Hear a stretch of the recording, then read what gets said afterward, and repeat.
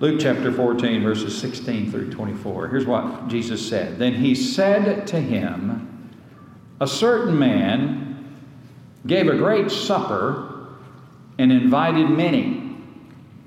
And he sent his servant at supper time to say to those who were invited, come, for all things are now ready. Now, let me fill in a little gap here quickly. In that day, they didn't have clocks, So the invitation was not, they would send an invitation out the day prior to the time of a banquet. And the servant would go to those who were who were being invited, and they would say, tomorrow afternoon at, such and such o'clock, I will come tell you that the banquet is ready and you can come. Will you or are you willing to come to the banquet? And apparently everyone who had been invited said, yes, we'll come. Yeah. Thank you for the invitation. We will attend. And so when everything was ready, servants were sent out again to go to those who had been invited. Those who had said they would come. But then something happened. He sent his servant at supper time to say to those who were invited, come, for all things are now ready. But they with one accord began to make excuses. Now these are the people who have accepted the invitation to start with. First said to him, well, I bought a piece of ground and I must go and see it. I ask you to have me excused. And another said, well, I have bought 5 yoke of oxen and I'm going to test them. I ask you to have me excused. Still another said, well, I've married a wife, therefore I cannot come. So that servant came and reported these things to his master. Then the master of the house, being angry, because these people had already accepted the invitation, now they're making excuses and they're not coming.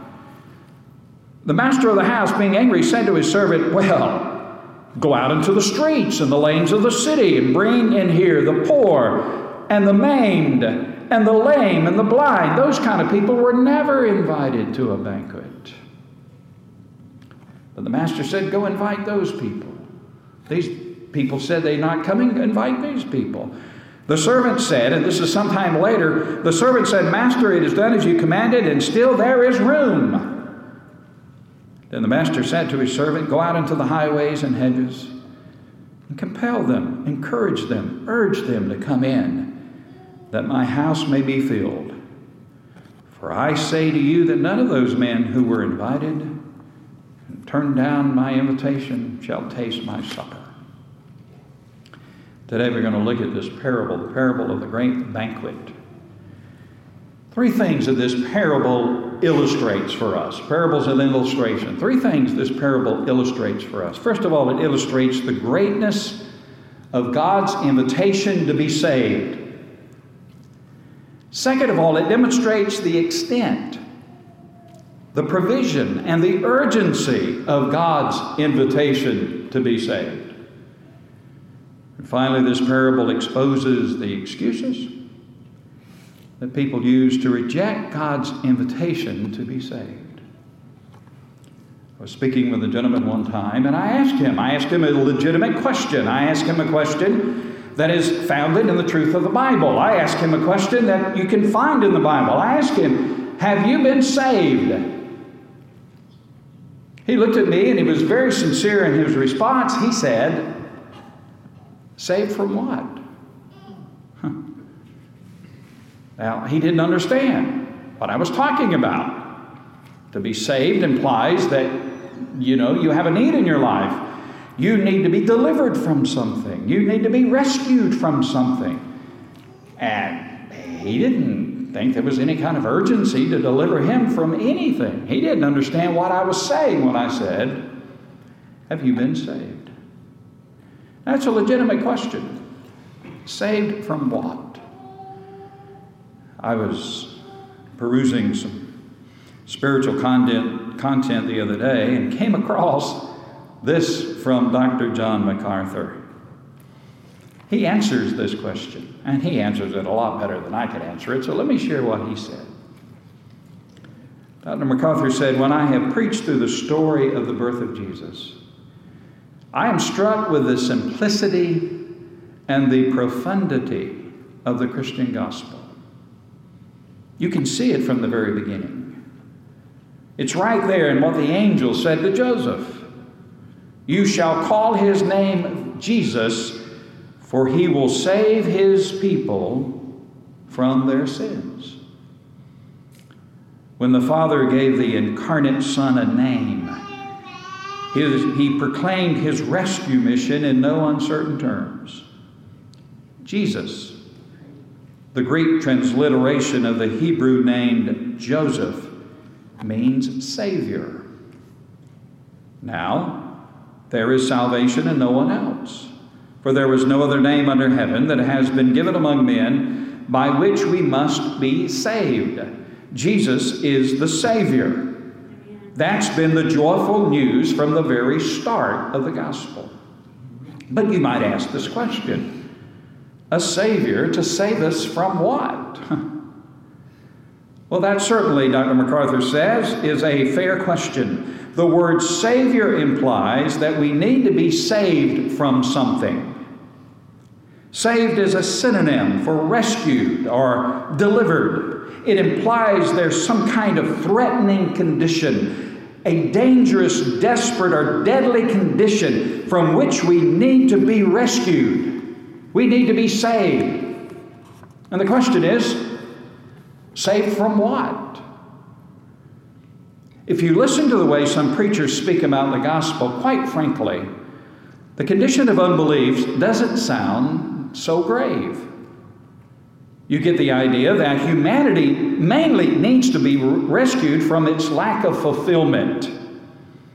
Maybe your marriage hasn't worked out according to plan. Or your child is not turning out to be tomorrow's Copernicus or Einstein. Or your dream career has turned out to be a dead end. You understand? You look at the travel brochures. You really want a month in Europe, but you end up with a 3-day trip to see your in-laws. Life just doesn't deliver. According to the gospel summer preaching, Jesus will take care of all of that. Jesus will fix your marriage. He will help you raise confident kids brimming with self-esteem. He'll help you climb that corporate ladder or breathe new life into your business. The only danger from which you need salvation is the shattering of your dreams. Everything you have longed for has turned out to be a nightmare, and that's the way it's going to end. But Jesus will take care of it. He'll rescue you from an unfulfilled life. I've also heard people presenting the gospel as if the great hope of salvation is relief from debilitating habits. Jesus has come to enable you to control your life. He's the step stool, the boost you need to get out of the hole that you've fallen into. That salvation is especially attractive to a society like ours that is overcome by lust and passion. Many are enslaved to sinful habits: drinking, smoking, pornography, even overeating. Obesity is on the rise in many countries. In America, it's almost an epidemic. Angry outbursts and uncontrolled tempers destroy homes and relationships. Sexual sin, both homosexual and heterosexual, plagues the entire world. AIDS ravishes entire continents. But Jesus will come along and he'll fix all of that. He'll pluck you out of the flood of dissipation by saving you from your drives and your desires, so you won't destroy your life. Will the gospel deliver you from an unfulfilled life? From enslavement to debilitating habits? Absolutely, but that needs to be qualified. There is a sense in which the gospel secondarily makes an application to those things. When you are genuinely converted, you belong to God, and the Holy Spirit of God takes up residence in your heart. You have a new reason to live. You have the hope of eternal life and the promise of heaven. That has a dramatic effect on the lack of fulfillment in your life. And when you experience the power of the Holy Spirit to change you, you'll see victory over the debilitating habits and passions that your sinful nature generates. That's all true. But those are not the primary issues in salvation. Finding fulfillment and overcoming bad habits cannot be the most important concerns of the gospel. Why not? Because not everybody in the world is unfulfilled. In fact, this idea of lacking fulfillment is actually a byproduct of our own Western culture. Throughout the world, there are many people who are living expecting very little out of life. They don't experience a lack of fulfillment because there's nothing to fulfill. On the other hand, many people are very content with their present condition. They've got all the wine, women, and song money can buy. And not everyone is driven to a point of desperation and disaster by their passions either. There are people who have a certain measure of self-control, so these things cannot be a universal problem. The real problem, the real thing from which we must be saved, is our sin and our guilt. That's the issue. God sent Jesus Christ to rescue us from the consequence of our sin. And everybody falls into the category of a sinner. It doesn't matter whether you are among the haves or the have-nots, whether you have great expectations or no expectations, whether you're consumed by your passions or exhibit a degree of self-control and discipline, you are still a sinner. You have broken the law of God, and He's angry about it. And unless something happens to change your condition, you're on your way to an eternal hell. What do we need to be saved from? We need to be saved from the consequences of our sin. That's right. Those are the principal issues that the gospel solves. The truth is, even when you are delivered from the ultimate danger of God's wrath against sin, you may never realize your dreams. But when you come to Christ, the Lord realigns your thinking so that all you ever wanted, all you used to strive for, you count as lost and waste and garbage. Coming to Christ means the end of you. Also, though you'll experience the power of the Holy Spirit to gain victory over sin, you may never attain total dominance over your drives and your passions this side of heaven. Like Paul, you will strive with your sin to your dying day.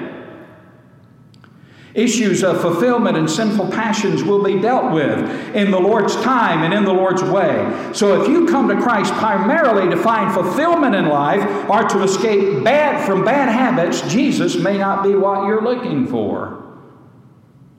The church needs to get back to remembering what God sent His Son into the world to do. And that is to save His people from their sins. And a proper presentation of the gospel should always focus on that. The angel told Joseph, He is the one who will save His people from their sins. That is why you must name Him Jesus, Amen. the Savior. Humanity's real destroyer is sin.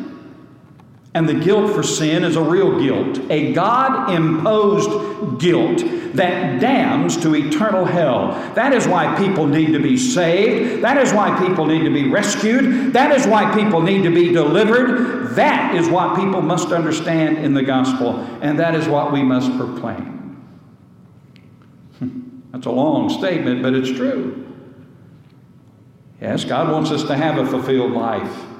God wants us to be free from those things that are destroying our life. But Jesus came for those things maybe secondarily, but He came on this mission to save us from our sins. Our rebellion against God. Saved from what? Saved from a lost life and a lost eternity. That's why Jesus came into the world. Amen. This parable illustrates the greatness of God's invitation to be saved. I can stand before you today and say, God invites you to be saved. God invites you to be saved. And in this parable, Jesus compares God's invitation to be saved. He compares it to an invitation to a great banquet. Now, in that day, common people, everyday people, working people, people of the working class, they never got invited to a banquet. Nobody had the resources to have a banquet, to provide a banquet, a party.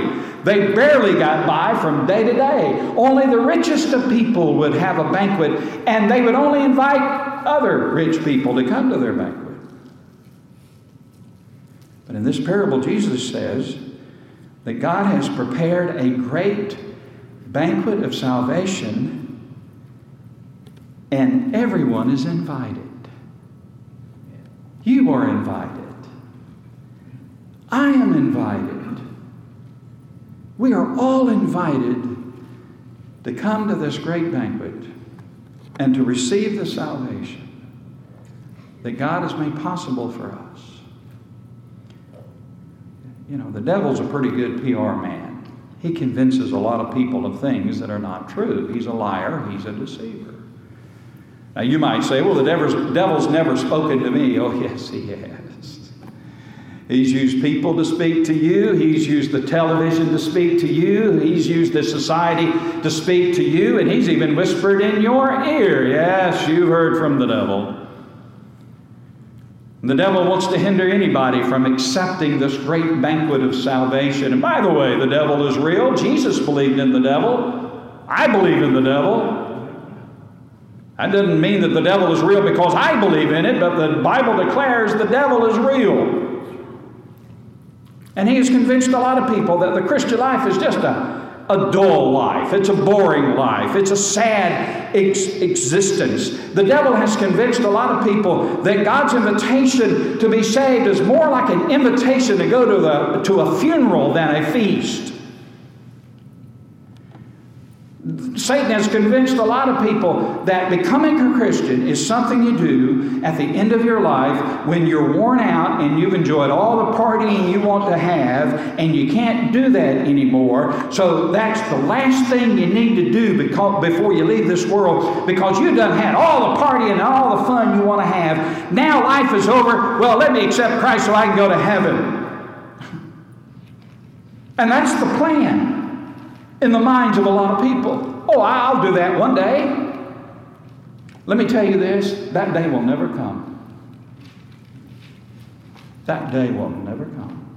If that's your plan, that day will never come. And the fact that the Christian life was a dull, boring, and sad existence is nothing but a lie. Nothing could be further from the truth. The invitation to be saved is not an invitation to lose, but it is an invitation to gain all of the rich and wonderful blessings that God freely gives to those who come to Him through Jesus Christ. Romans 10:12 says, "For the same Lord over all is rich unto all who call upon Him." When you accept God's invitation to be saved, you receive the riches of God that you can't even begin to imagine. On the table of God's great banquet of salvation are heaping trays of forgiveness, brimming bowls of love, lavish platters of peace, overflowing dishes of joy, and an abundant buffet of all of the blessings of God. And the banquet of God's beautiful, bountiful salvation begins the moment a person gives their life to Christ, and it will last for all eternity. God's blessings will never end. You're invited to be saved today. It is my privilege to extend to you the invitation to God's banquet of salvation. Saved from what? Saved from your sin. Saved from your separation from God. Saved from the consequences and the penalty of your sin. And there's only one way to be saved, and that's by accepting God's invitation to salvation. And don't let the devil fool you into thinking, well, you know, that's a good thing to know, and I'll do that one day, but I'm going to live the way I want to live until I'm ready to do that. My friend, that will never happen. This parable also demonstrates the extent, the provision, and the urgency of God's invitation to be saved. What is the extent of God's invitation to be saved? This parable demonstrates that God's invitation to be saved is extended to everyone. Nobody is left out. You say, well, I never got my invitation. Yes, you did. It's in the Word of God. Amen. I never got my invitation. Yes, you did. It's in the Holy Spirit of God that draws you to Christ. Luke 14:17 quotes the servant as saying, "Come, for all things are now ready." I ran a little acrostic of the word come, C-O-M-E, when it comes to salvation. C stands for children. Little children can come and be saved. O stands for older folks. Older people can come and be saved. M stands for middle-aged folks. Middle-aged folks can come and be saved. E stands for everyone. Everyone can come and be saved. Anyone who is willing to repent of their sin and receive Jesus Christ as their Lord and Savior can be saved. Amen. This is an invitation to everyone. Rich, poor, high, low, mighty, humble, extraordinary, average, educated, uneducated, white, black, red, yellow, judge, criminal. Anyone can be saved. And God wants everyone to be saved. Have you ever talked to somebody and they just bow their heads and they say, "Well, God would never save somebody like me. You know what I've done? Do you know how I've lived? God doesn't love me. God could never save somebody like me." I got good news for you. No matter how rebellious, no matter how sinful a person has been, and God knows it all, He knows all the gory details. No matter how battered and beat up and wounded and scarred by sin a person may be, God will save anyone. Anyone. Anyone who is willing to repent of their sin and make Jesus Christ their Lord and Savior. Romans 10:13, "Whosoever shall call upon the name of the Lord shall be saved." Whosoever. You know what whosoever means? That means you. That means me. That means anyone. Anyone. No matter who they are, no matter what they've done. Anyone who is willing to repent and call upon the name of Christ shall be saved. Isn't that good? God's a good God. You can't hide stuff from God. Have you ever tried to hide something from God? Now, you can hide stuff from your family and friends, and you can do all of that. But, I've discovered most things you try to hide eventually going to come out anyway. But you can't hide anything from God. But here's good news. The one who knows you best loves you most. And He invites you to be saved. Our God is a good God. And by the way, everyone needs to be saved. There's no one so good that they don't need to be saved, and there's no one so bad that they can't be saved. No matter what you've done, if you're willing to repent and receive Christ as your Lord and Savior, you can be saved. Isn't that good news? That's why we call it the good news.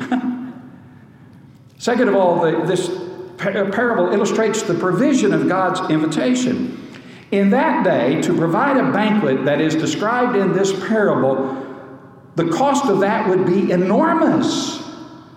To provide. Now, when you provided a banquet, that means you provide for not just an hour or so, it was an extended period of time. Everything that anyone can eat, the supplies, the provisions must never run out. You wouldn't have a banquet like this and have a limited supply of provisions on hand. If you extended an invitation like this, it was an obligation on your part to make sure that everything anybody ever wanted would be available for as long as they wanted it. The cost of providing a banquet like this would be enormous, and it was totally paid for by the host. He didn't charge admission. He didn't say, "Come to the banquet and you can come if you'll give me $20. Come to the banquet. You're invited to the party. You can come if you give me $50. No, it was the invitation is come to the banquet. All will be provided. The cost of providing salvation for the sins of mankind was enormous. And it was all paid for by God. Jesus paid it all when He died on the cross for our sins. The salvation that God offers is free, but it is not cheap. It cost the life and the precious blood of Jesus Christ, the Son of God. There's nothing anyone can do to earn or contribute to their salvation. All we can do is come to God just as we are, repenting of our sin and receiving Jesus as our Lord and Savior. God's invitation. He has provided it all in Jesus. You can be saved. I'd say, well, maybe God would save me if I joined the church. Well, joining the church is good after you're saved, but it's not a provision of salvation. Maybe God will save me if I start being good. You can be good all you want to, but you need Jesus to be saved. The invitation has come. All things are now ready. Come. Come and you can be saved. This parable also illustrates the urgency of God's invitation. To be saved, you need to come to Jesus now. The invitation was going now. Now. You go tell them to come now. All things are ready. Now ready. Now. All things are now ready. To be saved, you need to come to Jesus today. Now, I know you probably have in the back of your mind, well, one of these days, I'm going to do that. When I was a kid, God was dealing with me, and I concocted these scenarios of when I was going to walk the aisle at the church. I said, well, I'll do it on a Sunday night. Not a lot of people there on Sunday night. I had all these concoctions of when I was going to do what I knew I needed to do. My friend, you don't need to put off the issue of your salvation. Not another minute. If you're not saved, you need to be saved now. Everything is ready. Everything has been provided for. God has issued the invitation. He is waiting for your response. And by the way, not to respond is to respond with a no. There are two reasons why you need to be saved now. Number one, the opportunity to be saved from sin ends when a person dies. And we never know when that will be. We anticipate living a long life. We want a long life. We anticipate having plenty of time. But man, life is so uncertain. I've been to 3 funerals in about a week. Life is uncertain. It is unsure. And the invitation, the opportunity to be saved stops when a person dies. That death seals their decision and their faith and their fate. The second reason why you need to be saved today is the longer a person delays in coming to Christ, the harder their heart becomes toward God, and the more set they become in their rejection and sin. See, that's how we are spiritually. The longer you say no to God, the easier it is to say no to God. What you are today, you're going to be more that way tomorrow. The longer we live, the more our heart sets into our decisions and the things that we do. And the longer you live in rejection of God, the easier it is to reject God. Your heart becomes a little harder each and every day toward God as long as you live in rebellion and rejection of His gospel. You need to be saved today. That's why anybody who plans, when I get 80 years old and I can't do anything anymore, then I'll give my life to Christ. No, you will not. By the time you get 80 years old, your old heart's going to be so hard in rejection, you will never come to Christ except by His intervention and grace. My friend, you need to be saved now. Amen. Today. Why wouldn't you be? The banquet is ready. Salvation is prepared. Salvation is ready. The invitation's been offered. He knows who you are and all that you've done. He's made it possible for you to be saved. And He says, come. So why wouldn't you be saved today? Well, this parable exposes some of the excuses that people use not to be saved, not to accept God's invitation of salvation. Now, in this parable, the excuses offered by those who refused the invitation to attend the banquet in this parable were obviously insincere and purposely insulting. They had already accepted the pre-invitation to be saved, but when the invitation time came, they began to make excuse. Now, listen. Just listen. Who purchases a piece of property without seeing it first? The guy said, well, I can't come. I bought a piece of land. I need to go see it. Now, who buys a piece of property without looking at it first? Who buys a team of oxen without first testing them? Who's going to buy a tractor without first driving it and trying it out? And what newlywed bride is going to turn down the opportunity to put on her best dress and go with her husband to the biggest and best party of the year? These are obvious excuses that were insincere, purposely insulting. People use all kinds of excuses why they don't come to Christ. They say they won't come to Christ because there's hypocrites in the church. Now here's what I have discovered. Most people who use that excuse are people who don't go to church. They use that as an excuse. They won't come to Christ because there's hypocrites in the church. And most people who use that excuse have never really been in church. That's the excuse they use. I've been in church. I've been in church a long time. I've pastored a lot of churches. I've been in and around a lot of Christians. And here's what I've discovered from someone who's been in the church. Most Christians I know are good people, honest people, people who really do love Jesus, people who really want to live lives that honor God. Yeah, we mess up sometime and are not always what we ought to be, but the vast majority of Christians I know are good folks who love Jesus. And there's hypocrites in the world. People don't mind being around hypocrites in the world. There's hypocrite doctors, hypocrite lawyers, hypocrite teachers, hypocrite students, hypocrite policemen, hypocrite businessmen, hypocrite workers, hypocrite politicians, and that sounds a little redundant, doesn't it? There's hypocrites all over the world. Have you ever heard anybody say, well, I'm not going to that grocery store. There's a bunch of hypocrites in that grocery store. No, they'll go to the grocery store. I would rather come to Christ and sit between the two biggest hypocrites in the church every Sunday than die and go to hell forever with all the hypocrites of the world. You can't use that as an excuse. It's not a reason, it's just an excuse. Some people say they would come to Christ, but there's too much to give up. Let me tell you this. There's only one thing you really have to give up to come to Jesus. There's only one thing you really have to give up to come to Christ, and that's your sin. Those who use this excuse are like a dying man who refuses to allow the doctors to remove a cancerous and malignant tumor that is killing him because he's grown attached to it. No, don't take my tumor out. I love it.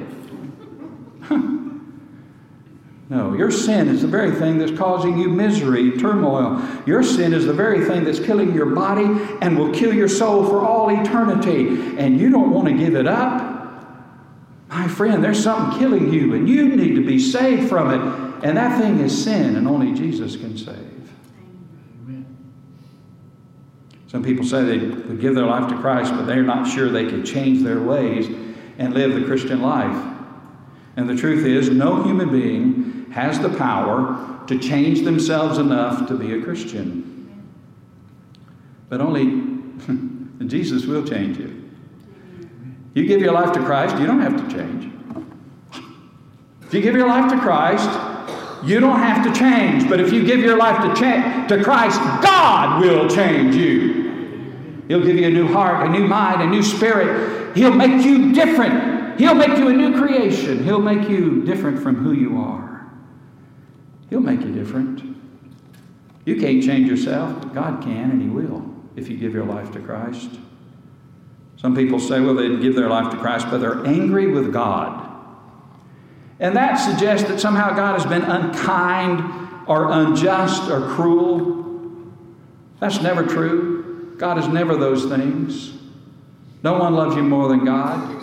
He proved that when He gave His Son to die on the cross for your sins. To be angry with God assumes that you have a right to sit in judgment of God. That's rebellion and sin. Job was a man who was angry with God. He was angry with God. And he lashed out at God, and he fussed at God, and he challenged God. He was an angry man. But finally he came to the point where he found peace when he repented of his anger. And he surrendered himself to God. And he said, Lord, I don't understand this, but I understand who you are. and I love you, and I'm going to live for you. And he found peace when he repented of his anger. You can be angry at God, but you need to come to the end of that and accept that God is a good God who loves you, and he will save you, and he will bless you. Some say they give their life to Christ, but they can't understand why there's so much suffering in the world. I can tell you why there's so much suffering in the world. It's sin. We live in a fallen world. And by the way, did you know if it were not for the restraining hand and power of God, there would be a whole lot more suffering in this fallen world than there is? If God just pulled his hand back, his power back, and just let the world go as the world wants to go, you would be amazed at the tragedies that would engulf the world, including engulfing your own life. It's by God's goodness and grace that we don't have more sin and suffering in the world. Praise God. I can tell you, God is in control.